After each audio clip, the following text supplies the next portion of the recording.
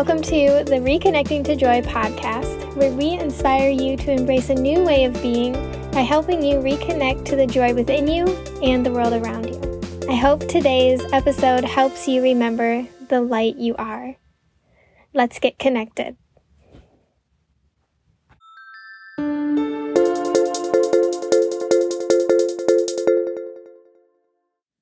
Okay, so if you follow me on Instagram, you know that I travel a lot. I'm always planning a trip.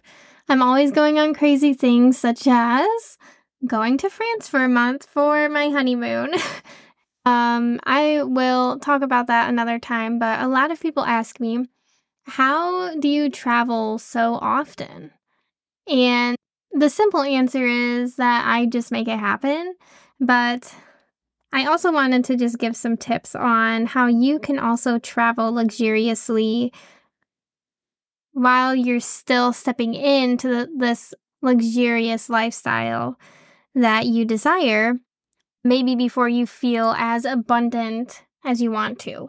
So the first thing to know is that it's only as expensive as you make it. And I don't really like to use the word expensive here, but it only costs as much as you make it cost. There are a lot of different ways to cut down on lots of different costs associated with traveling, whether that's gas or food or stays or experiences. And so just keep that in mind. The second thing is that it's really all about your priorities. And that really is my first tip, is to find your priorities. Why do you want to travel? And maybe this is an overarching question for you, but maybe this is trip specific. If you're feeling in your heart that you want to go on a trip, what are you desiring to do? Do you want to hit the beach? Are you wanting to try new foods? Are you wanting to go shopping in new places? Are you wanting to meet new people? And there's probably more than one reason, but what are your top reasons and what do you really want to prioritize? If you want to prioritize the weather, then you're going to want to go to a place when the weather is ideal. If your priority is to try new foods, you're going to want to go somewhere that has a lot of local restaurants rather than chains. But also it can lead where you're spending your money. So if you do want to travel for the weather, a lot of your budget is going to have to go towards hotels or your vacation rental or whatever it is that you do. Of course, unless you find a friend or travel with a friend or have someone that lives close to the good weather. But having your priorities helps you figure out, okay, this is how I'm going to structure my trip, and this is what I'm prioritizing spending my budget on. The second thing that I will always say over and over again is to make your own food. And this, obviously, if you want to go somewhere to try new foods, this probably isn't the best tip for you, but making your own food is not only healthier, which we love, but it can literally take your eating budget from $100 a day to $10 a day. If you eat like you do at home, then you don't have to save a bunch of money for eating out every day for every meal while you're on vacation. It leaves more budget, a lot more budget, for other things. And this doesn't mean you shouldn't eat out at all, but if it's not a priority for you, then you shouldn't be spending your budget there. If you're trying to be budget conscious, you can rather spend more money on other luxurious experiences that will be more meaningful for you. The third thing is to travel in groups. Traveling in groups can help you save money in so many ways. One, you can share lodging costs, whether that's a hotel or like a VRBO. That can bring down the costs substantially, and you can afford a really nice place that sleeps like 6 to 8 people for still like $100 a night per person. That's usually like $600 a night. And also, if you go in a group that's big enough, you can get discounted prices on experience tickets, all of those kinds of things. If you drive, you can share gas costs and everything like that. Number 4 is to go where you want to go in the off season. Again, if your first priority is weather, this might not be the best option for you. But again, that's why you are identifying your priorities first. But when you go in the off season, you have way lower rates for everything, for flights, for hotels, for experiences often too, because when it's the in season, everything goes up because they know people will pay those prices. But also when you go in the off season, you have a smaller crowd, which is also a huge, huge bonus. Number 5 is to try camping. And if you can even try camping in a big group, that will save you even more money.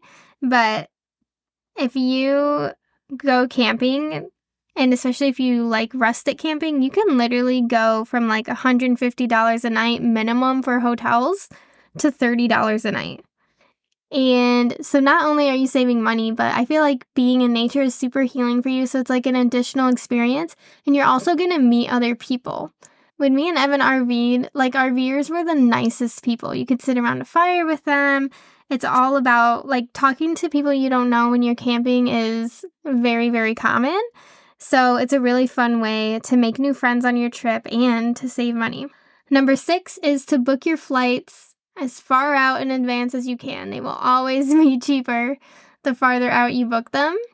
So I think we booked our flights for France. I think we tried to do it a year in advance and it wouldn't let us. I think it was 10 or 11 months in advance. And we got them for under $1,000. So that was pretty nice. So if you have to fly somewhere, try to plan those ones out in advance so that way you can cash in on those savings too. Number 7 is to get a travel credit card.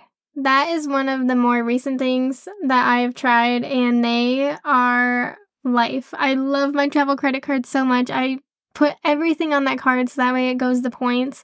I've only had this card for like a year, and I bought one of mine and Evan's France tickets with it. We bought like a $600 hotel stay with it, and we are still having more and more points. The great thing with travel credit cards too is like if you use it to buy things for travel, you get even more points for those purchases. I love my travel credit card. And obviously this is up to your financial discernment, but it's great for getting points and getting free travel. And also they usually come with like some other perks too.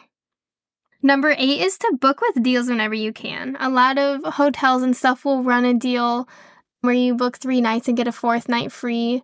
And there's also deals like during the week, or if you book a whole week on certain vacation stays and stuff like that. So just keep an eye out for those deals to enjoy your trip for a little longer, or just get these little perks that make your whole trip even better.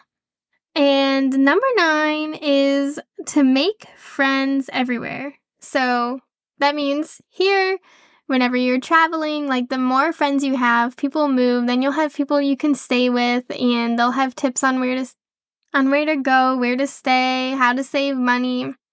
Being connected with other people is a really great way to have luxurious experiences, but still remaining on a budget. So those are my top 9 tips on how to travel luxuriously on a budget. Because you know we love luxury here. I hope that these help you. Let me know which of these tips you're going to use and where you're going to go on the trip you're using them for.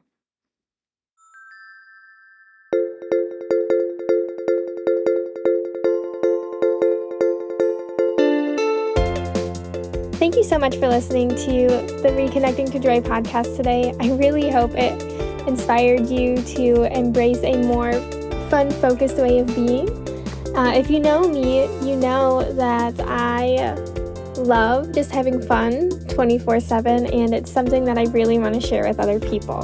So if you enjoyed today's episode, please leave us a review and share this with all of your friends so that they can start reconnecting to their joy too. I'll see you next week.